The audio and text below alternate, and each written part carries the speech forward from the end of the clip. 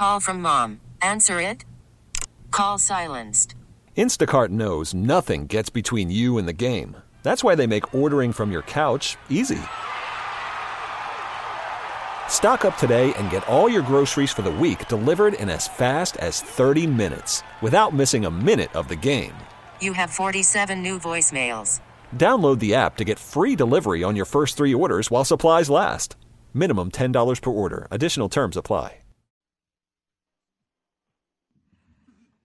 Good evening, folks. 8:07 on a fabulous Saturday. Congratulations again to the Gophers for that amazing win over Penn State. Let the celebration continue. Just an awesome moment for Minnesota sports fans. Time now for one of my absolute favorite guests, Professor David Schultz of Hamline University. Could you hear the cheers from TCF Bank Stadium in St. Paul today? Oh, it was incredible. Yeah. And like everybody else, biting my nails in I the know. last minute or so. I know. It's like that. The last 2 minutes, you're like, oh, I can't look, but I got to look. Oh, you're like, can they please? Like, everybody was worried and thinking, oh, my God, the Gophers are going to lose it in the last minute. Yes, but they didn't. They didn't. They didn't. They pulled it through, so it was just great. Well, listen, so great to talk to you as always. Obviously, an awful lot going on. One of the things we are going to see this week, and folks, if you are really have your daytime soap operas that you like, they might end up getting bumped. I'm saying, just brace yourself, because these hearings are going to be televised, and most of the networks are going to be carrying large majorities of this testimony. What's going on here? And this seems to be the new phase, where it's the public phase, but yet there's some stuff that's still going on that's not public. What should we know about this? Well, first off, what we should be thinking about here is that this is not unusual. We saw this back, for those of us who remember it, back in the 1970s with Richard Nixon, where we had, for a very long period of time, the House Judiciary and then in many cases the Senate Judiciary televising their hearings into Watergate and eventually the impeachment inquiry in the House Judiciary. And also we had, not quite as long, but we had something similar too during the Clinton impeachment proceedings. And so this is very typical, and partly why the media does this. And I think this is, I know oftentimes, and you're a reporter, and you oftentimes hear people beating up on reporters in the news media, but this is going to be one of those. Yes, we do. We do. But this is one of those times where I know you're going to lose whatever few remaining daytime soap operas there are, but I think, the mainstream media is doing the right thing in saying that the decision to impeach a president of the United States is an incredibly important decision. And part of why you televise these hearings is so that the American public directly can hear what people are saying and, in part, make up their own minds. Because at the end of the day, impeachment proceedings are at least partially political, questions of political judgment. And I think representatives are going to be taking their cues from what their constituents say. At least we would hope that in a representative democracy, there's some connection between what we think about Donald Trump, and how our representatives vote. So a lot of this now is not just going to be information gathering investigations by the House of Representatives to decide if there's an impeachable offense, but also to really, educate the American public. And I think the media is doing the right thing by covering it. Right. And certainly, this testimony will be there. Parts of it sound like it will be extremely dramatic. Yes. Just because the testimony that's been recounted sounds like it's fairly dramatic. That being said, and let me ask you, the latest sort of wave out there is that Republicans want these committees that are holding these hearings to call Hunter Biden, the son of former Vice President Joe Biden, and it was that Hunter Biden sort of at the center of this, in that the president had wanted the Ukrainian government to announce that he was under investigation, which he's not. Right. And it doesn't appear that the Republicans are going to get their wish. Is that because Adam Schiff and the Democrats basically control these committees and they can decide who the witnesses are and who the witnesses are not? Yes, correct. Although they're giving the Republicans an opportunity to say you have some input into this. Ultimately it's majority rule, including in the House of Representatives.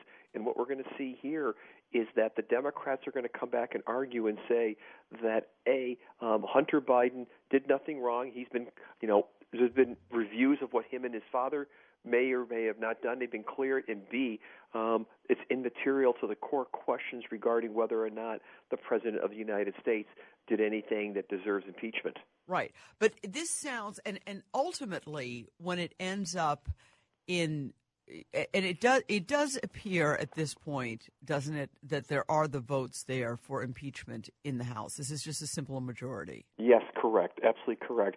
And the way it's set up at this point, Adam Schiff has been given incredible amount of authority by Nancy Pelosi and the House to really sort of to direct, what's going to happen. And again, for those of us who think back again to the, sort of the classic back in the 1970s, Peter Rodino, who was the chair of House Judiciary, was given an incredible amount of authority to be able to make a lot of these decisions, as was the committee. But the big difference is, and this is what we have to be thinking about, both in 1998 with Clinton and 74 with Nixon, we were a far less polarized political system than we are now, and we didn't have these same types of antagonisms that we do in terms of going into the Trump inquiry.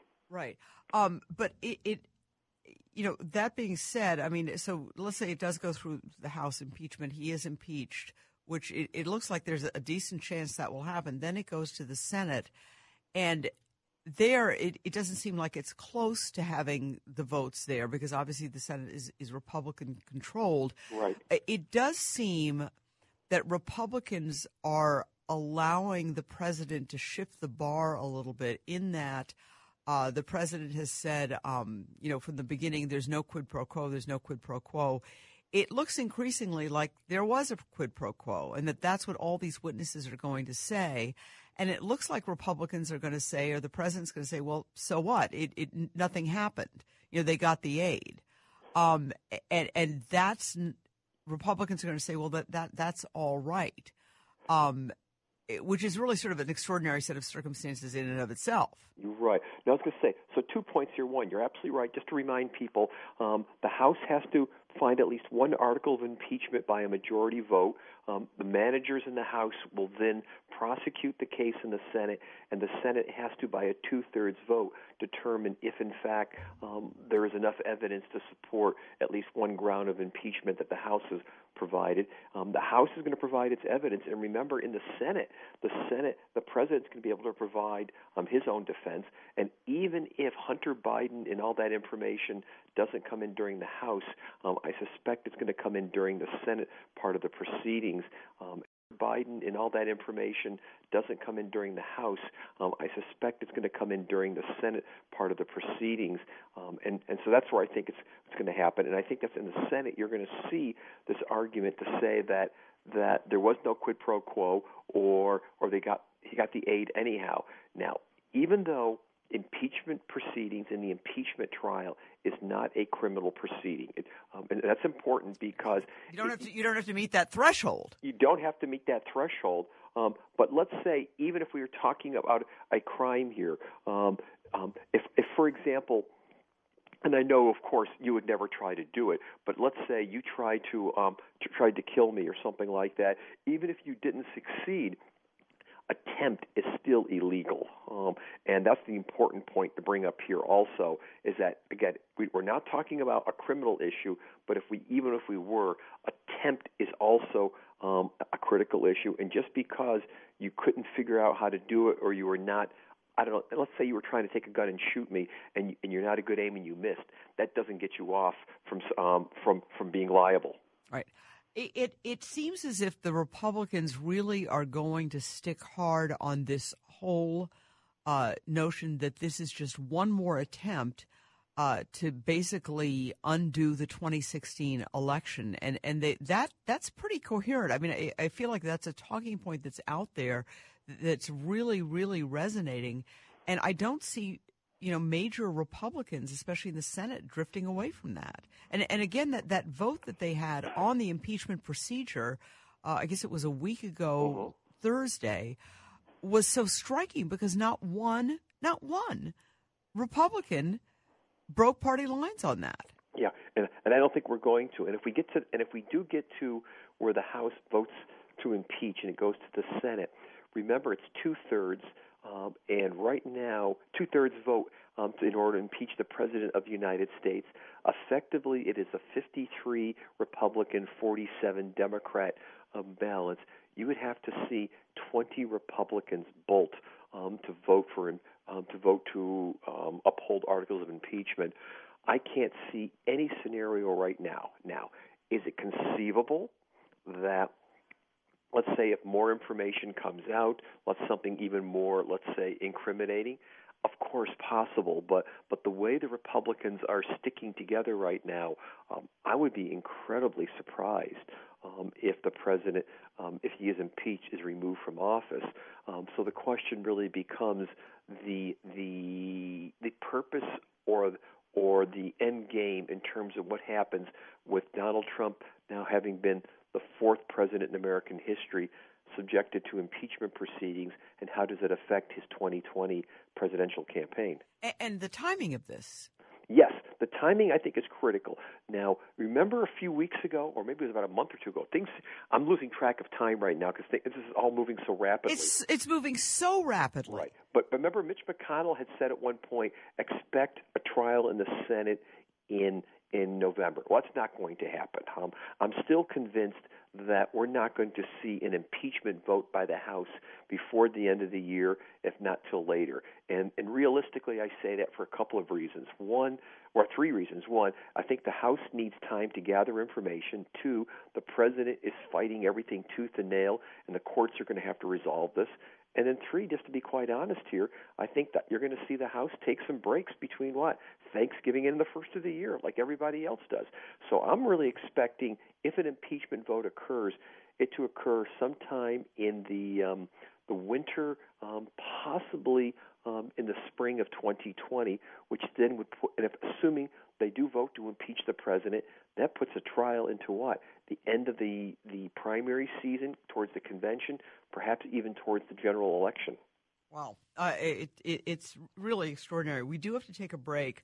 When we come back, I do want to ask you about the possible entry into the race of Michael Bloomberg, the former mayor of New York, as a Democrat, because all these things are occurring sort of simultaneously, and it's, again, they're all sort of kind of meshing together and sliding off each other and bumping off each other, and sorting them out isn't that easy, and that's what we're trying to do here. So you were listening to News Talk 830. Keep it here, folks. More with David Schultz after this. It is 8:23, 35 degrees in the Twin Cities. Esme Murphy along with Professor David Schultz. So much to talk about. I want to ask you, though, about the fact that Mayor Michael Bloomberg, the former mayor of New York City, who is a billionaire, he's worth $50 billion. He's one of the richest men in the world, is considering jumping into the race. He is by all accounts, he's a former Republican. He has switched parties. He's now a Democrat, but he is a conservative Democrat. And he is talking about bypassing the early states. And this is something that's never been done successfully before. So he's talking about bypassing Iowa and New Hampshire and Nevada and South Carolina and jumping straight to Super Tuesday. Minnesota, we're in Super Tuesday, folks, and that is March 3rd, I believe. Yes, correct. What are your thoughts about this? Because he's a big deal, and he's been very active. He has a whole network that he has set up on a couple of key issues. He's been extremely active in promoting gun control efforts around the country. There's a group here, Minnesota Moms Against Guns. He helps sponsor that. I mean, he's been very active on climate change. He's had a presence, even though he hasn't been mayor for a number of years. What are your thoughts about this strategy of his? Well, well, first off, there's two things we have to think about with Bloomberg, and I think you hinted at him here. Unlike, let's say, Tom Steyer, who's also a billionaire running as a Democrat, and most of us are going to say, well, who's Tom Steyer? He's never held office. And also I was going to say that for most of us, having made your money as a hedge fund manager is not something that most of us are endeared to. Right. But, Mayor Bloomberg is what, as I said, 3-time mayor of the city of New York. He's flirted with several times, perhaps running for president of the United States. Including earlier for this time. That's right. And ruled it out. Ruled it out. And, he's worth $50 billion. Okay. Now, I try to get on as many email lists for candidates as possible. And Bernie Sanders sent out one today and pointed out that given how much he's worth, even if he only spent, something like 1% of his net wealth, it would be $500 million that he would be able to commit to running for president of the United States. That would put him well beyond what anybody has in terms of money right now. Which is extraordinary. Yeah, and not to say that money buys elections, because we know it doesn't, but what money could buy for him is that incredible name recognition, advertising. It does a lot of things for him. So the reason why I say that is that normally I would say that bypassing the early primaries doesn't help you. But when we think in terms of the fact that this is a race right now among the Democrats where no candidate has a clear lead. Maybe it's Warren, maybe it's Biden, but support for Biden seems to be at times mixed. In terms of really the moderates concerned about him. Bloomberg would enter as the candidate who would be the moderate choice for the Democrats, the alternative to the Warren, to the Sanders people, and going into Super Tuesday, which is going to include, obviously, of course, Minnesota, but also California and also Texas. His kind of money might make a difference in terms of advertising, but still, he doesn't have the ground troops and to get out the vote. So it's a risky strategy, but he has the resources and some following. And again, a divided Democratic Party that he has some opportunities on Super Tuesday, but it's still a long shot strategy. Right.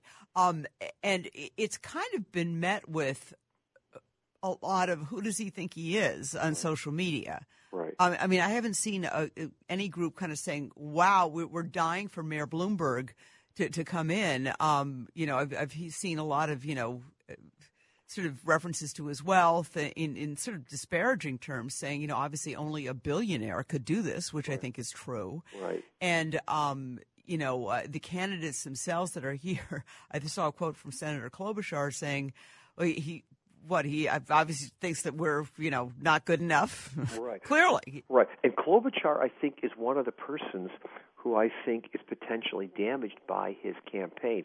Now, she had good news earlier this week. She's qualified for the December debate. Some polls now have her up to 5% in the polls. But she's been banking on hoping that erosion for support by Joe Biden would benefit her as another moderate. So far, Peter Buttigieg has been, I think, benefiting from a little bit of that weakened support for Biden. But if Bloomberg were to enter, this gives many moderate Democrats yet another possible choice in terms of who to vote for. And certainly, again, not saying that Bloomberg would succeed, but now what it does is potentially fragment even more the moderate wing of the base, as opposed to necessarily giving or galvanizing around him. Right, and I think that's certainly what Senator Klobuchar, she's saying, look at me. Right. I'm the moderate that could win this, and so far, yes, she has had an uptick. Not one as much as Buttigieg, but clearly Bloomberg would be in that lane. That's more. Not one as much as Buttigieg, but clearly Bloomberg would be in that lane. That's more centrist lane. Right, and the difficulty is that the amount of money that he would have to touting himself and advertising himself is just no matter how good of a job Senator Klobuchar has done, she can't compete with his resources. We just know that. And again, as you pointed out, on at least a couple of issues, especially the issue of guns, which is a big issue for many Democrats, he's taken a very prominent profile in the last few years, and I would not be surprised if that becomes a central message of so many of his political advertising. Wow. All right. Well, listen, we have to take a quick break. We've got to give you some weather. When we come back, we'll have more with David Schultz after this. You're listening to News Talk 830. All right, 8:35 in the Twin Cities. Esme Murphy along with Professor David Schultz. A lot of harping this past week about the results in Kentucky where a Democrat won the governor's race, and also in Virginia where the Democrats captured both the House and the Senate locally in terms of the state legislature. I want to ask you about the Kentucky thing because a lot of people, there are a lot of people saying, well, this is a bad sign for Donald Trump. He came, the night before and said, you guys have got to elect Republican because if you don't elect him, it's going to look really badly for me. And the Democrat has won, although it's being challenged. It was very, very close. My question is, yes, the president did elevate the stakes by saying if you don't vote for Bevins, the Republican, it's going to look really badly on me. So he elevated the stakes. Right. He came there. But and there was definitely inroads, especially in the suburbs. You always talk about how important the suburbs are, in terms of with Democrats. The Democrats were making inroads in the suburbs. But the winner, the presumed governor-elect Beshear, this is not somebody who is wildly progressive. This is somebody who is very moderate, very moderate. Mm-hmm. And it's an indication of, in my view, of the kind of positions a candidate would have that could perhaps beat President Donald Trump, as opposed to this all-out, this is a defeat for Donald Trump.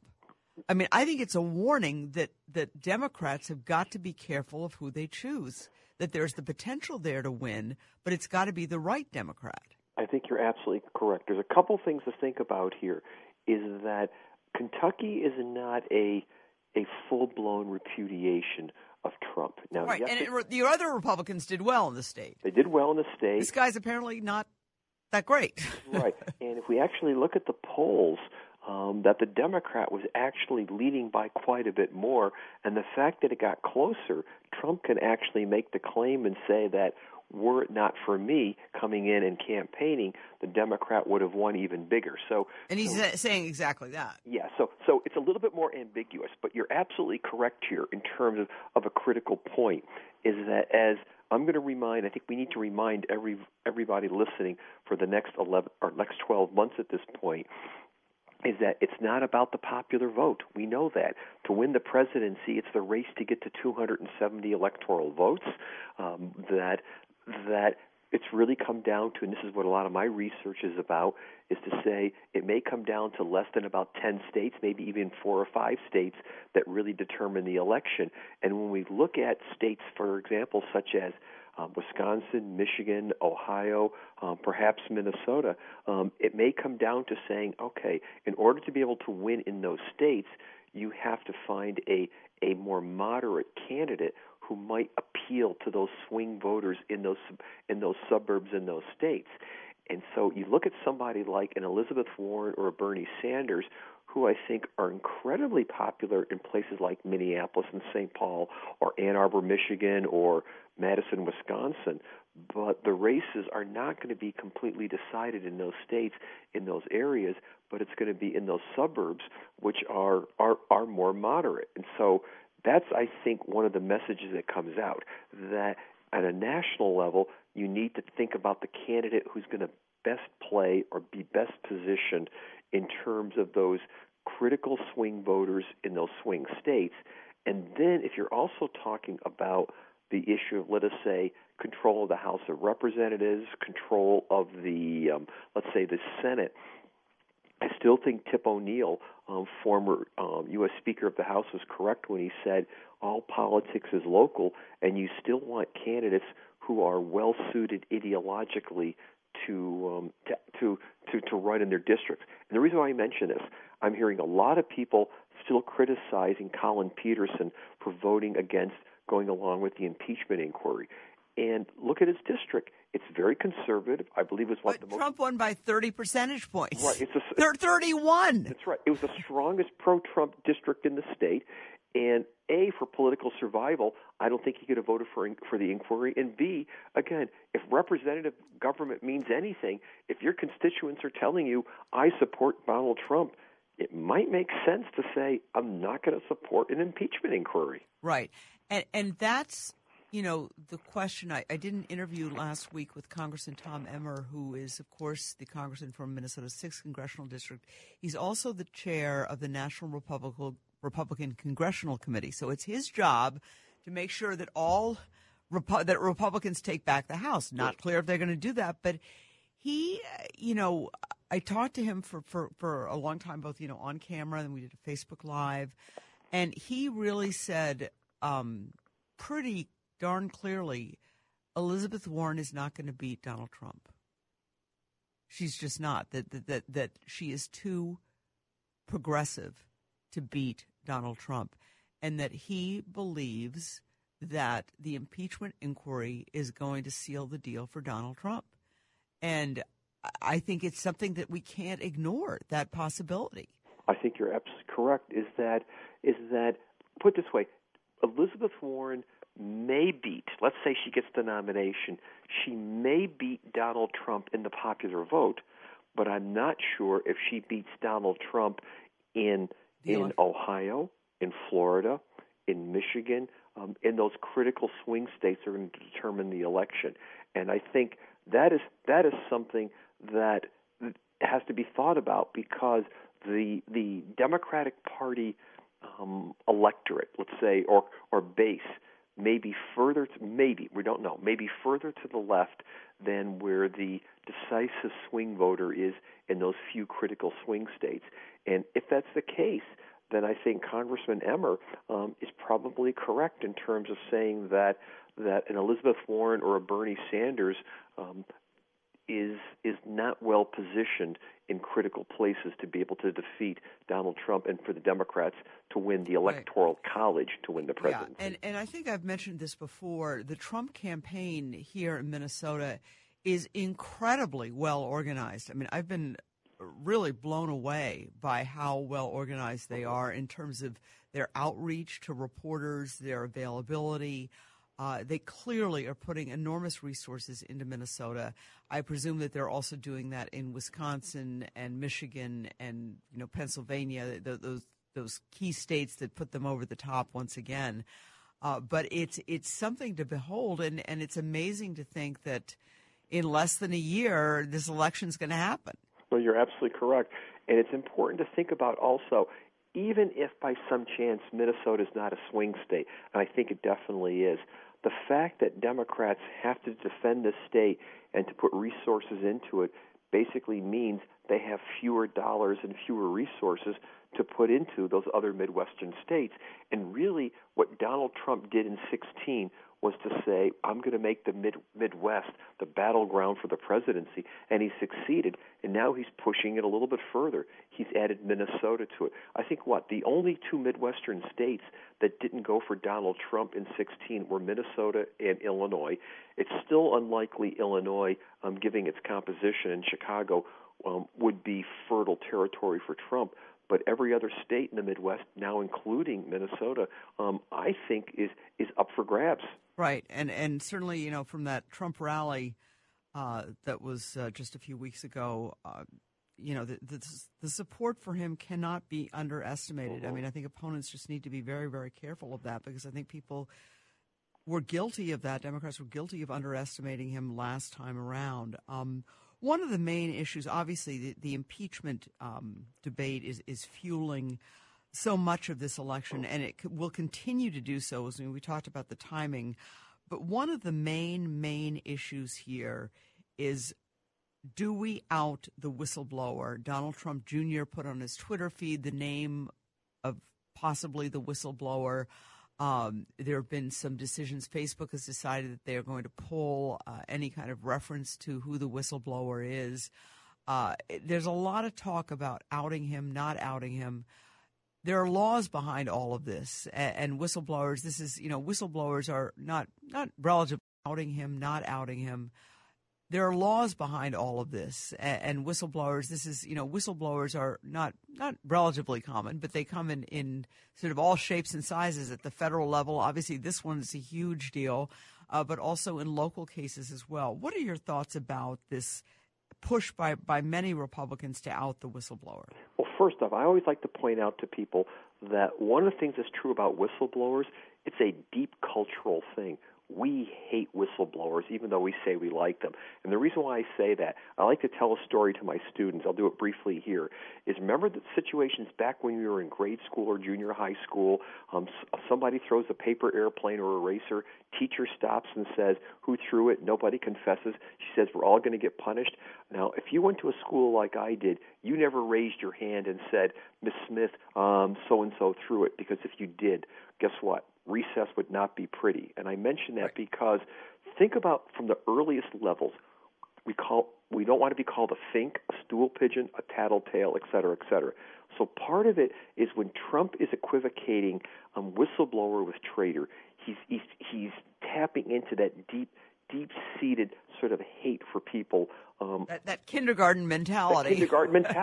Which is very, very powerful in our culture. So that's one. But two, I think what Republicans are hoping is that if they can out this person, they can somehow say that, he's a never-Trumper, or we can dismiss his credibility. But at the end of the day, on one level, it doesn't matter if he's outed, because all the information that he's provided has now been significantly corroborated by other witnesses and other testimony, so that even if you discount him, you've got other stuff that's out there. But more importantly, though, why it actually is important to protect his anonymity, or her anonymity, we just don't know who it is at this point, is the fact that we have a whole framework of law.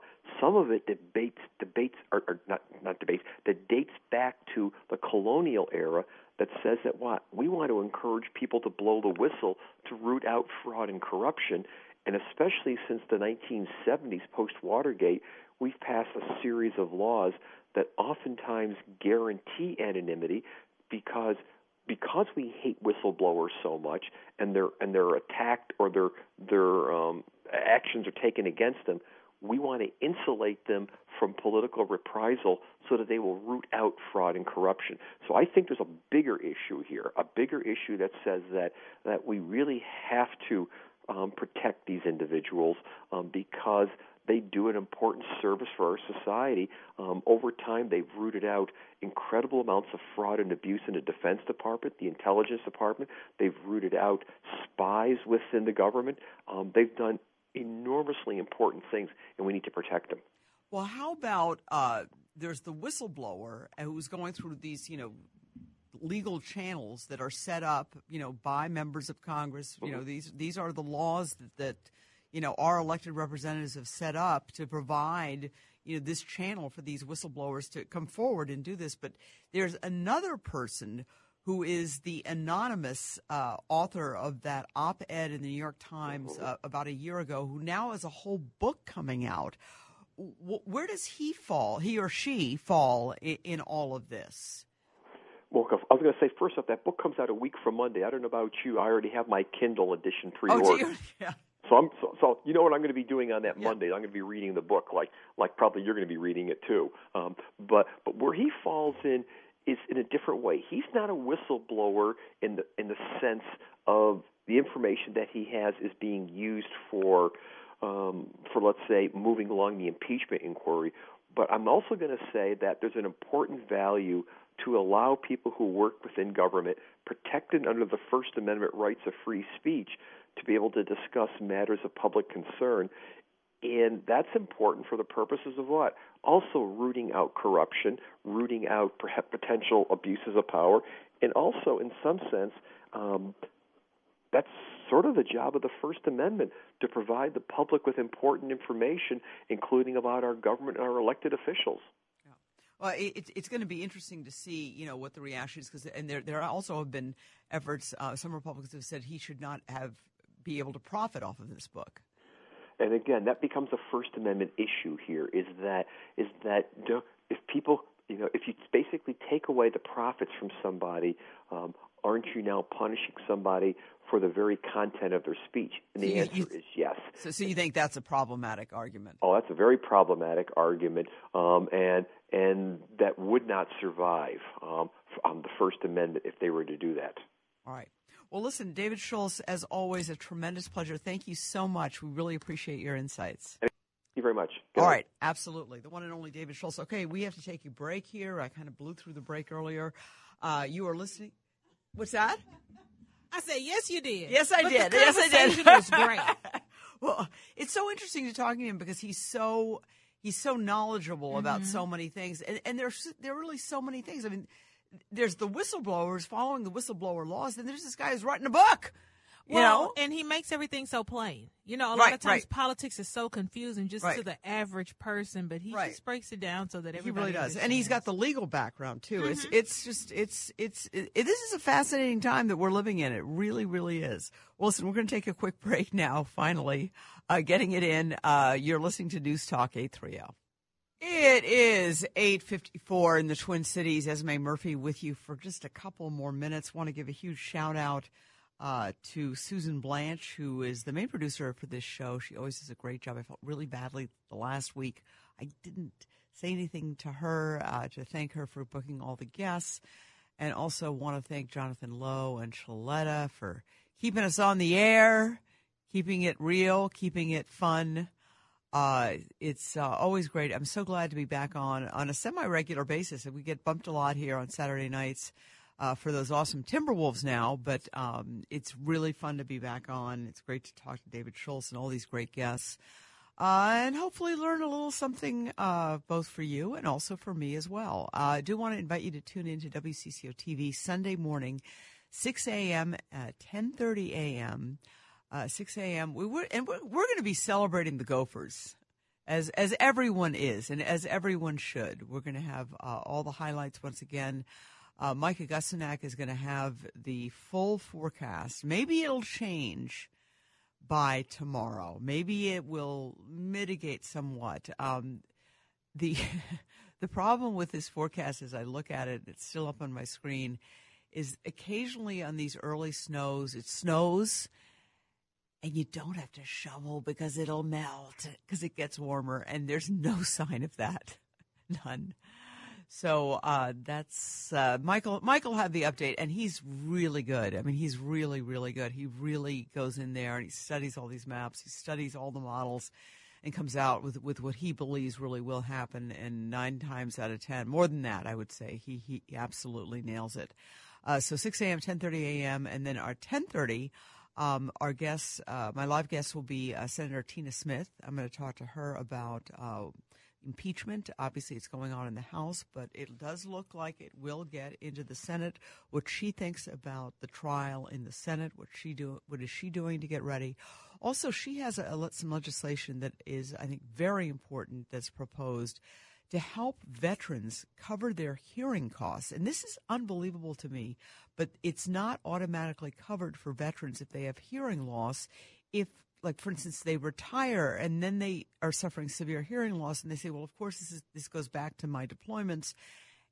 That doesn't work that way. And the cost of hearing aids it's enormous and usually not covered by insurance. Well, Tina Smith has a bill to cover that, which I think is very important. And also, Secretary of State Steve Simon is going to talk to us about protecting our 2020 elections, because Minnesota was actually targeted here. We were not infiltrated, but Minnesota was one of the states targeted by foreign hackers. And we want to make sure that doesn't happen. We're also going to hear about the new primary, the presidential primary, in which you'll only be able to vote in either the Republican primary or the Democratic primary. A little different there. So, folks, tune in, WCCO TV, Sunday morning, 6 a.m., 10:30 a.m. Have a wonderful Saturday evening. We really need new phones. T-Mobile will cover the cost of 4 amazing new iPhone 15s, and each line is only $25 a month. New iPhone 15s? It's better over here. Only at T-Mobile, get 4 iPhone 15s on us and 4 lines for $25 per line per month with eligible trade-in when you switch. Minimum of 4 lines for $25 per line per month with autopay discount using debit or bank account. $5 more per line without autopay, plus taxes and fees. Phone fee at 24 monthly bill credits for well-qualified customers. Contact us before canceling account to continue bill credits or credit stop and balance on required finance agreement due. $35 per line connection charge applies. See T-Mobile.com.